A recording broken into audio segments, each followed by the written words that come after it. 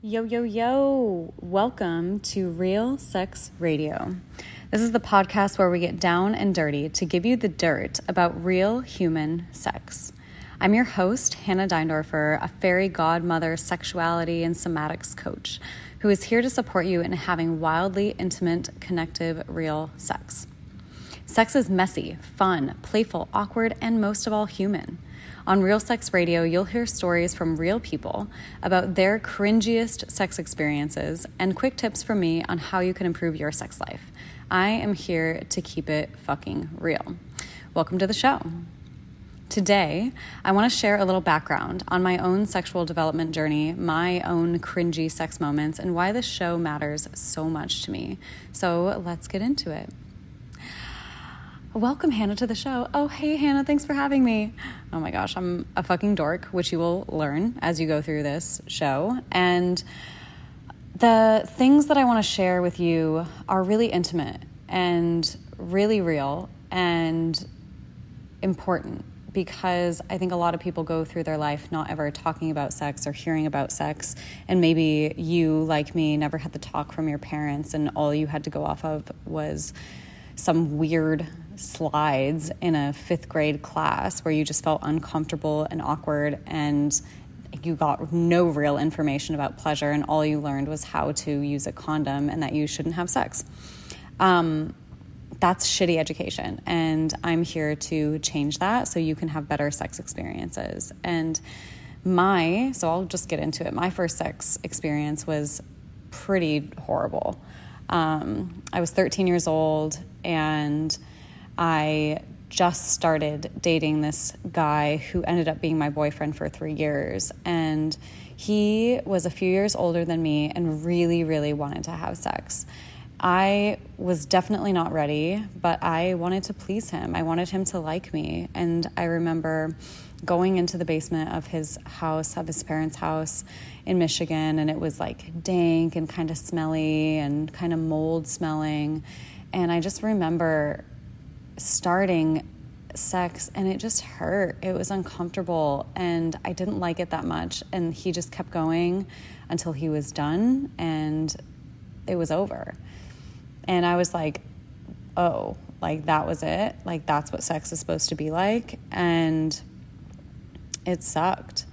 It was really very disheartening to be like, okay, well, I guess this is something I'm going to have to do with him to keep him happy. And that was how our relationship was for the next 3 years. The relationship outside of sex was pretty abusive and emotionally manipulative and controlling. But the sex was just so gross. It was not enjoyable for me. It was always fast. It was always rushed. It was always uncomfortable. And that was my sexual debut, was this experience of sex not being for pleasure, not being for me, and honestly being just kind of bland. Some other cringy sex experiences I've had over the years included having sex almost totally blacked out in a college dorm room many times and using sex for validation.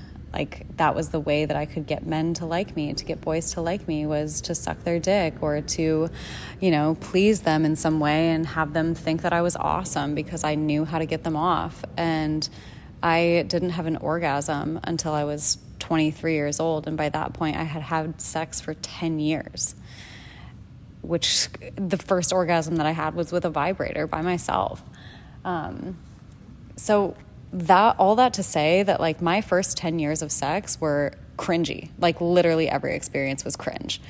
And it wasn't until I was in a loving relationship for a few years, from the time I was, 25 to 28, that I really started to feel comfortable having sex with someone who really cared about me. And even in that relationship, the sex was like, okay. It wasn't like mind-blowing, connective, the way you see in movies. Like I didn't know that there was more available to me in pleasure.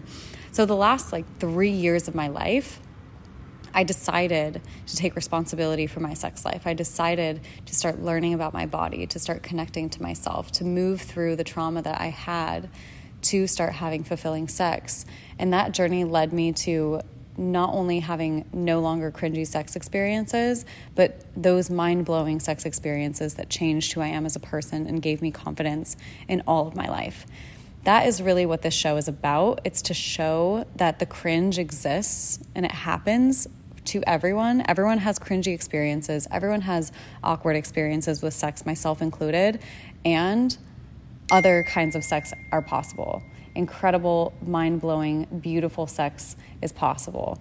And this is what the show's about, to give you examples and windows into life about cringe and joy and pleasure. And I can't wait to keep sharing with you. I'm going to be interviewing my friends, interviewing professionals, and just really expanding on this idea that human sex is human. It's all of it. It's all the whole gamut. And I can't wait to keep sharing with you. So if you're tuning in now, if you're tuning in the future, thank you for being here, and let's fucking go.